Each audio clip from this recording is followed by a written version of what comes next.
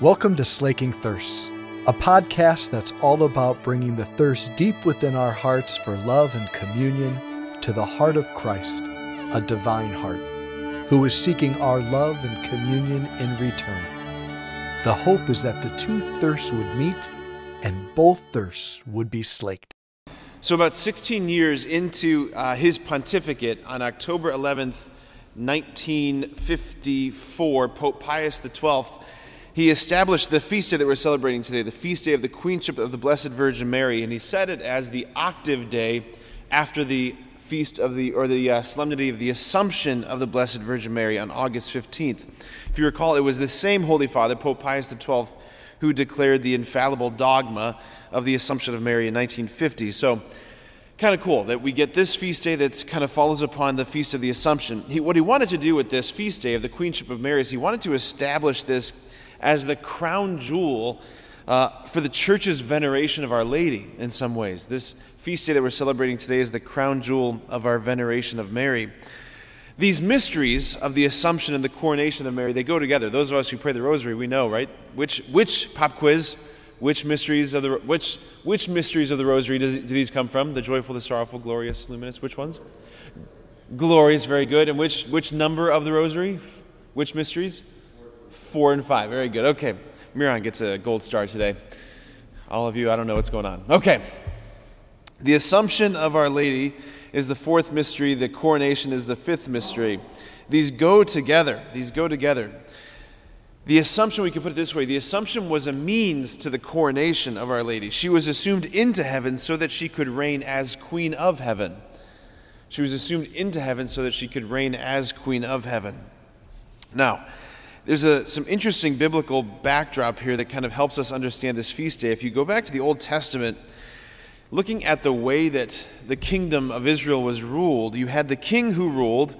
So think, for example, of King Solomon. Solomon, who is one of David's many sons. David, before he died, he identified Solomon as his heir to the throne, his successor. And ruling at the king's side was not the king's wife. It wasn't the wife of the king, because in ancient Israel, just like in the ancient world, there tended to be a lot of wives of the king. So ruling by the king's side was not the wife of the king, but the mother of the king, also known in Hebrew as the Gebirah, right? The queen mother was the one who ruled at the king's side. There's a really interesting scene in 1 Kings 2:19 where Bathsheba, right, Solomon's mom, she comes into the court. Solomon had just been crowned king, and everyone's bowing before Solomon, and then Bathsheba walks in, and then Solomon rises from his throne, and he bows before his mother. Then he has Bathsheba seated at his right hand. No other subject in the kingdom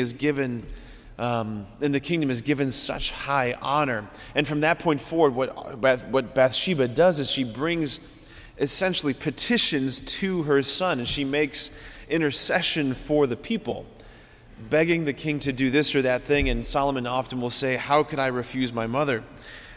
You can see the parallel, of course, right? The archetype here that is fulfilled by Jesus and Mary. So Mary, she's assumed into heaven, and she's seated like the Gebirah of the Old Testament. She's seated at the right hand of her son to intercede for us. We also catch a glimpse of Our Lady as Queen in Revelation chapter 12. Skip ahead to the end of the story. You see this great sign appearing in the heavens, right? This is the reading that we had for the Feast of the Assumption. A great sign appears in the sky, a woman clothed with the sun, with the moon under her feet, a crown of 12 stars. And she's wailing in labor pains, giving birth to a son who will receive the scepter, who will rule over the nations with an iron rod, right? This son who is the Messiah. This is who she is. Okay, so here's the question. Where do we fit in this feast day? Because I think it's often it's often the case, or it can feel like it's the case, that often with these feast days that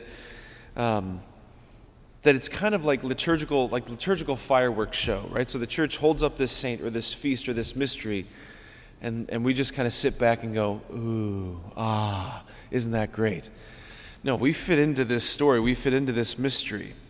How do we fit into this mystery? Let's skip ahead to this. Let's think about this.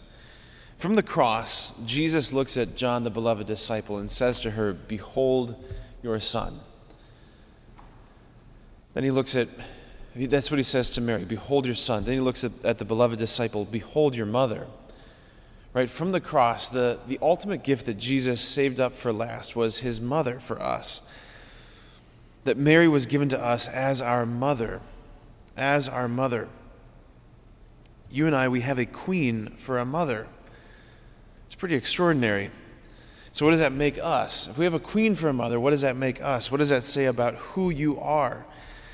That you and I, we are sons and daughters, yes, of the Most High King, and we are sons and daughters of the Queen of Heaven. We are sons and daughters of the Queen of Heaven, but we often don't live that way. We often live like exiled royalty, if I can put it that way, or even probably more to the point. This is an image that came to my mind about a year ago. I was on my day off, I was watching,